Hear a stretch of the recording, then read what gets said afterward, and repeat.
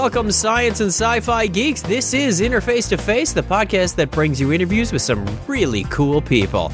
I'm Chuck Tomasi, and joining me in just a moment is my co-host, Craig Stepp. We are very excited to have with us today Dr. Michio Kaku making a return visit. We last spoke with him on his book, Physics of the Impossible, about 3 years ago, and now he's got a new book called Physics of the Future. So it gives me great pleasure to introduce once again Dr. Michio Kaku. Welcome, Dr. Kaku, and thank you for your time. Well, glad to be on. Hey, it's an absolute honor to talk with you again. You become somewhat of a rock star in the geek community. Well, thank you very much. Now, you've got a new book out called Physics of the Future. Can you give the listener an overview of what Physics of the Future is all about? Well, I've interviewed over 300 of the world's top scientists now, and these are the scientists who are inventing the future in their laboratory. They're not science fiction writers, they're not sociologists, they're not historians. I have nothing against those professions, but it is scientists who are pushing the boundaries of our knowledge, and I had a chance to write a book about the next 100 years. Now, you may say to yourself, who can possibly predict 100 years in the future? But remember that Jules Verne predicted the moon flight to the moon within 10% accuracy 100 years before the Apollo mission. And he also wrote a novel called Paris in the 20th Century. He wrote that in 1863, and he predicted Paris in 1960. Believe it or not, in a period where people were dirt farmers and long-distance communication was basically yelling your voice box off, he predicted glass skyscrapers, fax machines, something like the Internet, gas-fired automobiles. So I said to myself, well, if he could do it, I should try too. The interesting thing about the book is that it's based on what we know today and what you see going on, like, for example, the flexible displays with the OLEDs. What do you base your predictions on? Well, I'm a physicist, and as a consequence, first of all the predictions have to be consistent with the laws of physics. Second of all the things that I mentioned in the book, I have hundreds of predictions in the book, are based on prototypes that exist today. For example, if you talk about the Internet in the next 10, 15 years, more than likely it's going to be inside your contact lens. So you simply blink and you immediately go online. And if you see people's faces, your contact lens will identify who they are, print their biography in your contact lens, and if they speak Chinese to you, subtitles will emerge below their face. And the first people to buy these contact lenses in the Internet in their contact lens will be college students studying for final examinations. They will blink and download all the final examination answers. It reminds me of the TV show Chuck. I don't know if you watched that one where he's been programmed with the Intersect. He's got a database full of information, but instead of carrying it around with you, you'd have kind of wireless instant access to all this information. Sign me up for that. As soon as they come out, I want one. Yeah, and that's in the next 10, 15 years. We'll have driverless cars. Cars will drive themselves. Google is already putting millions of dollars to perfect this commercially within about 8 years' time. And now talking mid-century, talking now about the year like 2050, we'll be communicating with our computers telepathically. We already have helmets that we can put on our head that pick up radio signals from the brain. Computers can now decipher more or less the structure of our thoughts and carry out our wishes. And so prototypes of this already exist. We can hook up stroke victims who are totally paralyzed to a laptop computer, and even though they are basically vegetables, they can now surf the web, answer email, write email, do crossword puzzles, play video games. They can do anything you can do on the computer, except they are paralyzed. You kind of touch on a fact there. I find it fascinating that you not only talk about the technology, but also get into the physiological and ethical implications of such changes, like immortality or cybernetic implants. Not only could we do it and when we could do it, but should we do it? Right. I think there's also an ethical dimension. First of all, if you look at our grandparents and great-grandparents of 1900, they were dirt farmers. Back then, there was no such thing as modern medicine.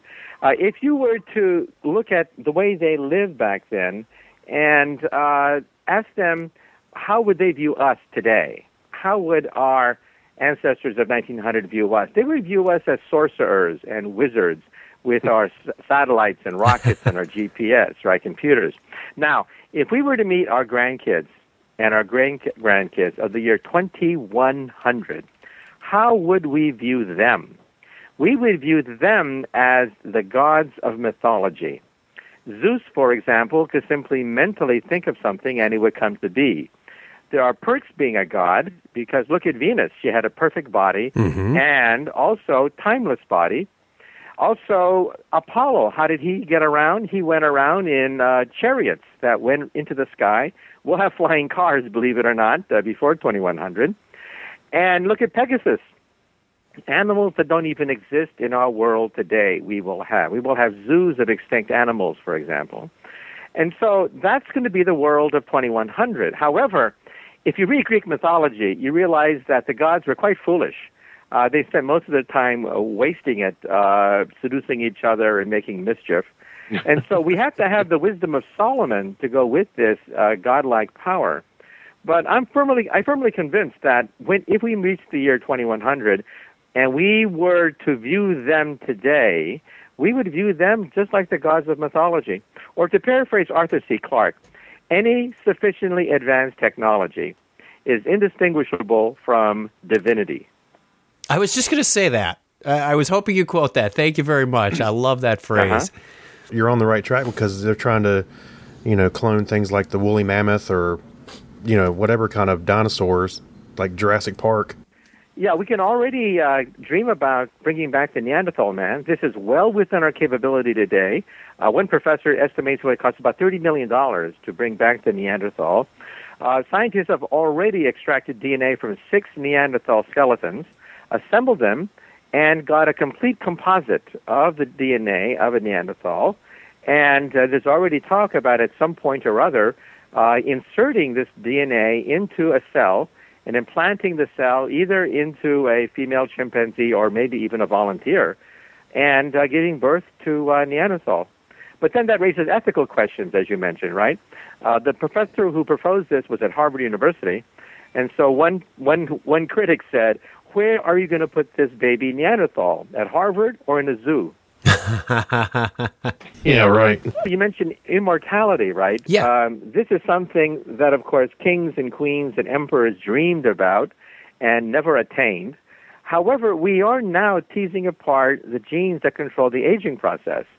We are, for example, 98.5% identical to the chimpanzee, genetically speaking, and yet we live twice as long as the chimpanzee.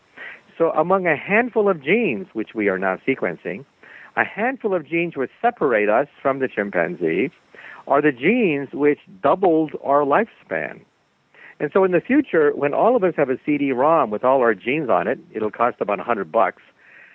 We'll take the genome of millions of old people, subtract it against the genome of millions of young people, and there are the genes that control aging. So we will isolate them. We've already found about 60, looking at the genes of old people, subtracting them from the genes of young people to find out where aging is concentrated. And so I firmly believe that we will close in on the genetics of aging within a few decades. I just find that amazing when you think about the vast amounts of data and what you can learn tracing your ancestors, genetic defects that you could say, hey, am I susceptible to something like Alzheimer's or something, just by having this data at your fingertips. Right. It's an owner's manual for your body. You have owner's manuals for your VCR, your TV set, stereo, everything, right? Except you. You do not have an owner's manual. And what are you going to do with this owner's manual? One thing you will do is you will grow organs as they wear out. Already from your own cells, not somebody else's cells, but from your own cells, we can grow cartilage, noses, ears, skin, bone, blood vessels, heart valves. The first bladder was grown 4 years ago.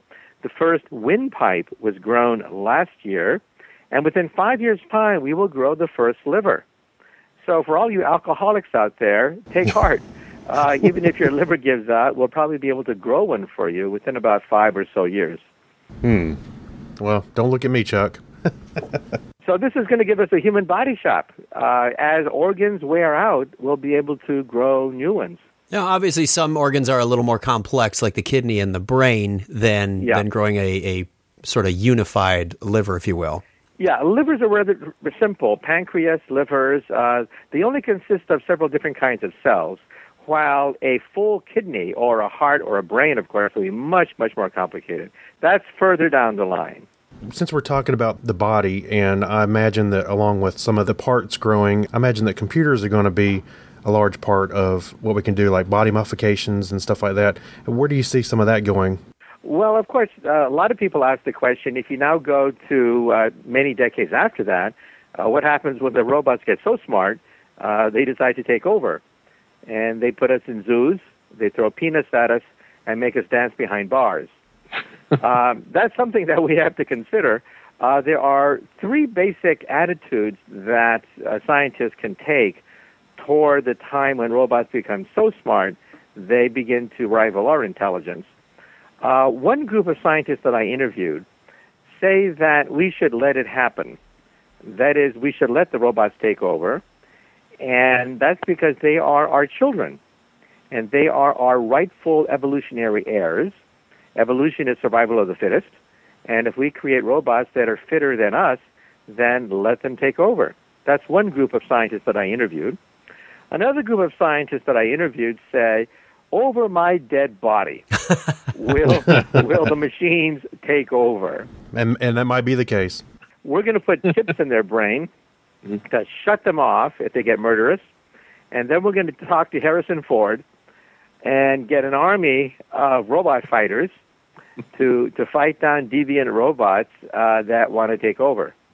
But then there's the third group that you allude to, a third group of people who say that maybe we should merge with our creations and take the best of both worlds. You know, why should we fight this when it could be inevitable?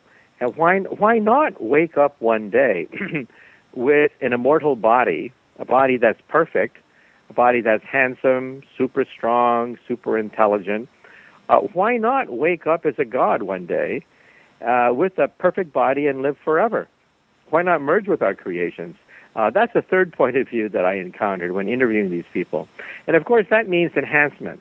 That means mechanical and genetic enhancement to keep up with our robot creations. Well, you mentioned the robot overlords taking over, and there's this Skynet approach where one day the robots are going to wake up and be sentient and conscious and self-aware. Now, you allude in the book that it's not just a light switch. Evolution didn't just one day say, hey, look in the mirror, that's you. There's different stages. Can you elaborate on that a little bit? Yeah, I have a different point of view than others who believe that one day Skynet will wake up. My point of view is that consciousness is continuous, that even a lowly thermostat has some form of consciousness. Even a thermostat is aware of its environment and adjusts itself as a consequence. So I would put that at like the lowest state of consciousness would be a thermostat, and that's the question of self-awareness and awareness of your environment. Bugs, I would put a little bit higher. Bugs can actually search for food and search for mates, as well as avoid danger. That's a lot more sophisticated than a thermostat. Mm-hmm.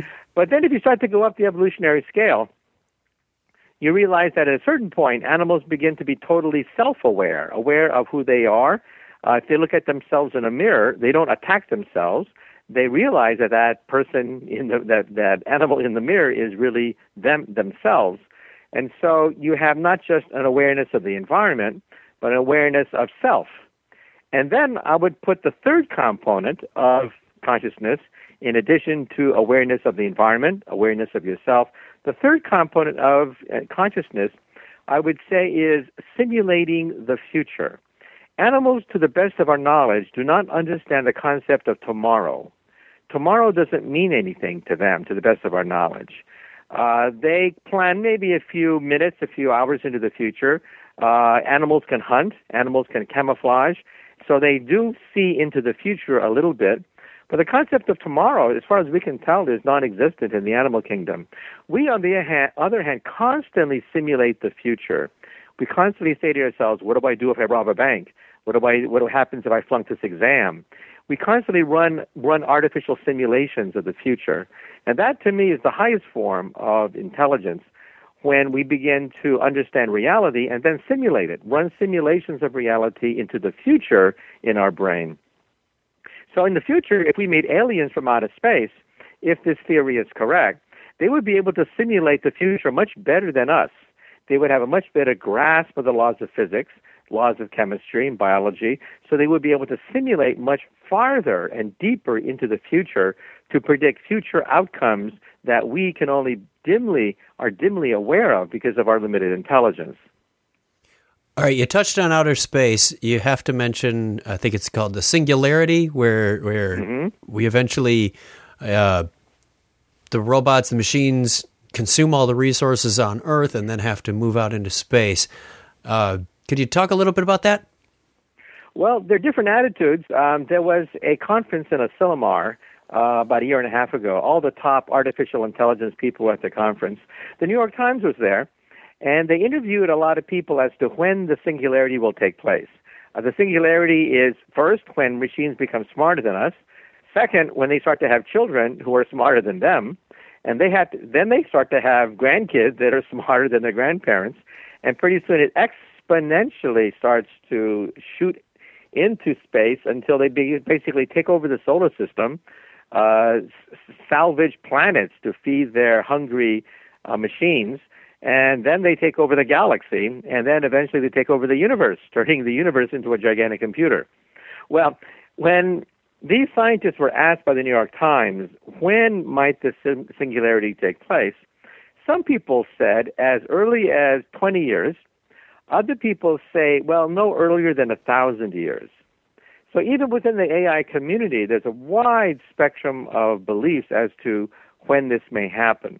I personally think if it happens at all, it's going to be pushed toward the end of the century, mainly because Moore's law is going to collapse. Moore's law says the computer power doubles every 18 months.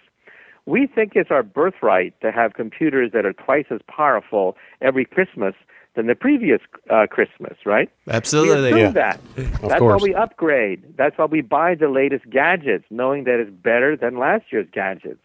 But in 10 years or so, it's going to break down. How come? By around 2020, Moore's law will collapse, and with it, a huge chunk of the economy could collapse.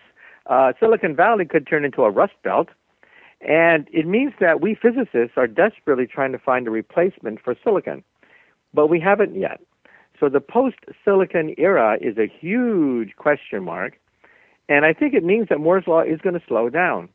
And for those people who think that Moore's law is going to continue forever, and therefore by 2050 the robots will be way smarter than us, you have to realize that we physicists don't know how to build robots that smart because we don't know what will replace silicon. We're looking at quantum computers, quantum dot computers, protein computers, optical computers, molecular computers, but so far none of them are ready for prime time. So the bad news is that Silicon Valley could become a rust belt. The good news, however, is that maybe the robots won't take over so soon. If they don't take over, how do you see robots helping us or assisting us with certain things? I know we have some today, like, bomb and rescue robots and that kind of thing. Yeah, robot vacuum our floors. Yeah, here's how I see it. Right now, our most advanced robots have the intelligence of a cockroach, a stupid cockroach, a lobotomized, dim-witted, stupid cockroach. Yeah, that'd be you, Chuck. Yeah, our most advanced computers can barely walk across the room. They can barely recognize simple objects in front of them. You cannot talk to them. You cannot joke with them. Asimo in Japan is one of the most intelligent robots that we've ever built. I had a chance on several occasions to film sequences with Asimo, and it took like 3 hours to film these sequences because Asimo is basically a tape recorder, a very sophisticated tape recorder that walks and talks like a human being, but is really an insect in terms of its intelligence. Now, I would assume that in a few more decades, we'll have robots as smart as a mouse or a rabbit, able to quite successfully navigate the environment and understand primitive objects and things like that. And then maybe in a few decades after that, as smart as a dog or a cat. A dog or a cat can fetch, they can bond with humans, and maybe by the end of the century, robots as smart as a monkey. Monkeys can plan. They actually can see ahead, several hours into the future. And so maybe we'll have robots as smart as a monkey by the end of the century. Now, to me, this means that we're going to have plenty of time to deal with robots as they become more human-like, and we'll have plenty of time to put chips in their brain if they start to get out of hand. And it's not going to be one sudden instant when they wake up and they say, oh, I'm intelligent, I'm smarter than my master, let me take over. It's not going to happen like that at all. I think it's going to be a much more gradual, long, protracted process as we create machines gradually as smart as us. Well, you talk about machines being smarter than their predecessors, machines being smarter than us, and you kind of hit on a topic in the book. What exactly is smart? Well, that's something that scientists have never quite defined yet. Also, consciousness, there's no one uniform definition of consciousness. And so we're in a very weird situation where no two scientists can agree on even a definition of consciousness or a definition of smart. I would say, as I mentioned, that consciousness consists of three parts. One is self-awareness, one is awareness of the environment, and two is being able to simulate the future. Those, I think, are the three components of consciousness. Because if you think about it, when you daydream or you sit in a chair all by yourself, you're all alone, what are you thinking about? Well, you're thinking about your environment, you're thinking about who you are, and you're thinking about, what am I going to do? That's the bulk of what you think about. And so I think these are the basic components of consciousness. And if you then compare that with a robot, you begin to realize how primitive robots are. Like, for example, Watson was the IBM computer that beat two people on Jeopardy. It was in all the newspapers, and people thought, oh my God, robots are so smart now, they've even beat humans on Jeopardy. But, Watson is so stupid that it didn't even know it won. You couldn't congratulate Watson because Watson had no awareness of the fact that it just beat two humans on Jeopardy. We forget that robots are adding machines. They're very sophisticated adding machines. They add 1 million times faster than us. So we have the illusion that they're somehow alive, even though they are, in essence, just adding machines. We are very sophisticated adding machines, but we add, in a way that robots do not. Robots are computers, but our brain is not a computer. Many people are astonished when I tell them this, but our brain has no software, it has no programming, it has no Pentium chip, it has no CPU, has no subroutines, and no Windows. So if our brain has none of these things, then it cannot be a computer. So what is our brain? Our brain is a learning machine. It rewires itself after learning every task. So that's why we've been in a wild goose chase for the past 50 years trying to simulate intelligence with a computer, when in fact our brain is really not a computer. Our brain is a mass of neurons that rewires itself every time it learns something. It's a learning machine. Very different from a Turing machine or a digital computer. Since you're talking about the way we learn and everything, there was the boy Jacob Barnett, the one that's like the prodigy that's been floating around on the internet lately, where he's doing equations, and he was finished college already, and he's working on improving on Einstein's theories. I was curious what you thought about that, because he had a touch of Asperger's or something, and it affected the way he thinks. Well, there is a theory about Isaac Newton, who is perhaps the greatest scientist who ever lived, that he suffered from Asperger's syndrome, which is a mild form of autism. These people tend to be very strange in the sense that they lack social skills. You would definitely not want to invite one of them for dinner. They're not going to be the life of the party. You cannot make small talk with them, and they don't even make eye contact that well with you. I've interviewed one of them actually for my radio show, and he has the world's record for memorizing pi. He memorized pi to 10,000 digits. It took him several days to recite the number, and scientists tape recorded it, and he got all the numbers right out to 10,000 decimal places. So I asked him how he did it. How do you memorize pi out to 10,000 decimal places? and a sequence of numbers that took 3 days to recite. And he said, well, he had a mental image of a certain color or a certain picture associated with each number. Well, I said to myself, well, gee, I can also simulate numbers with colors and images, but I can't do that to 10,000 decimal places. No, right? no. So I began to realize that, the architecture of the brain is much more sophisticated than we thought. But the brain does have the capability of an enormous amount of computational power. But most of it, evolution has decided that it's not that useful for us. For example, some people who have this kind of photographic memory tend to be a little bit paralyzed. Mice, for example, we have found the smart mouse gene. This is a gene that makes mice navigate mazes much better. They have much better memory than the average mouse, but they tend to be very timid in the sense that they remember all the time that they've been hurt. They remember all the time they've made a mistake, and therefore they tend to be a little bit timid. So social skills and interacting with the environment, that's their weak spot. Now, if you look at the history of science, Newton probably wasn't the only one with Asperger's. One of the greatest physicists of modern times was Paul Dirac. He was the one who imagined that there's something called antimatter, which of course actually does exist. He wrote down the relativistic theory of the electron, and he was diagnosed with Asperger's syndrome. And there's also a Fields medalist in mathematics who has Asperger's syndrome. But Einstein did not. Einstein, if anything, was the life of the party. He was somebody you would want to invite at a dinner party, and he definitely did not have Asperger's. So Asperger's syndrome, I think, is useful in the sense you have this photographic memory, and you can retrieve all sorts of bits of information, but it doesn't necessarily guarantee that you're going to be a great genius.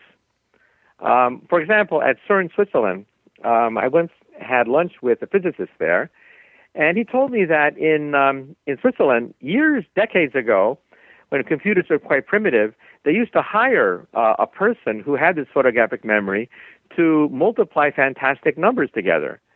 And they would check it against a computer, and they would actually employ him. They actually paid him to multiply these gigantic numbers together because computers were not that advanced way back in the 1950s. Mm-hmm. And so there are people like this, but most of them, unfortunately, wind up in circuses. Most of them wind up with marginal skills in the workplace. So the history of people with Asperger's syndrome is not very pleasant. Like I said, in the past, a lot of them wound up in circuses. One final question. What are some of the risks we face of not reaching your objectives or predictions as described in the book? Well, I think we're headed towards something called a Type 1 civilization. And I think no matter what, unless we blow ourselves up or commit collective suicide, I think we will attain Type 1 status. A Type 1 civilization is planetary. They control all planetary forms of energy, all energy that falls on them from the sun. They would, for example, be able to control earthquakes, volcanoes, and the weather. Type 2 would be stellar. They control the output of an entire star. For example, Star Trek would be, the Federation of Planets would be an example of a Type 2 civilization. And then there's Type 3, which is galactic, like the Empire of Empire Strikes Back, or the Borg of Star Trek. They would be a galactic civilization. And on this scale, we are Type 0. We get our energy from dead plants, oil and coal. But we are about 100 years away from becoming Type 1. So I think unless we commit collective suicide, we will probably hit Type 1 by 2100. The Internet, for example, is the beginning of a Type 1 telephone system. So we're privileged to be alive to see the beginning of a Type 1 technology. The European Union is the beginning of a Type 1 economy. Rock and roll is the beginning of a Type 1 culture, youth culture. The Olympics and soccer is the beginning of a Type 1 sports. And English is probably the beginning of a Type 1 language. So I think we're privileged to be alive to see the beginning of a Type 1 civilization. However, there are forces of chaos that we have to confront. One of them is nuclear proliferation. Another is germ warfare. For example, if somebody weaponizes AIDS virus and creates airborne AIDS, So you sneeze and you kill somebody. That could easily wipe out 99% of the human race. So these are things that we have to confront, the dark side of technology. But I'm pretty confident that we'll make Type 1. I'm pretty optimistic. All right. Where can the listener find out more about you and your work? Well, first they can go to my website, mkaku.org, mkaku.org. The book has been on the New York Times bestseller list now for 4 weeks running. Congratulations. And, when was the last time you saw the word physics on the top 10 books published in the United States? Right. Yeah, absolutely. Well, Dr. Kaku, thank you once again for your time today. It's been a real honor and our pleasure. We wish you all the best with your new book and look forward to more exciting work from you. Okay, thank you. Thank you. Bye. Thank you. Once again, thank you, Dr. Kaku, for joining us today and telling us about your new book. We encourage our listeners to go and pick up a hard copy, ebook, or audiobook. We know you'll enjoy it. You can find us at www.chuckchat.com along with several other great podcasts, or search for Interface to Face on iTunes and have it automatically delivered as new shows come out. Theme music graciously provided by George Wood. You can find him at podsafeaudio.com. Want to get in touch with us? Send your comments to interfacetoface@chuckchat.com or follow us on Twitter at interfacetoface. We'll be back where we'll interface to face for you.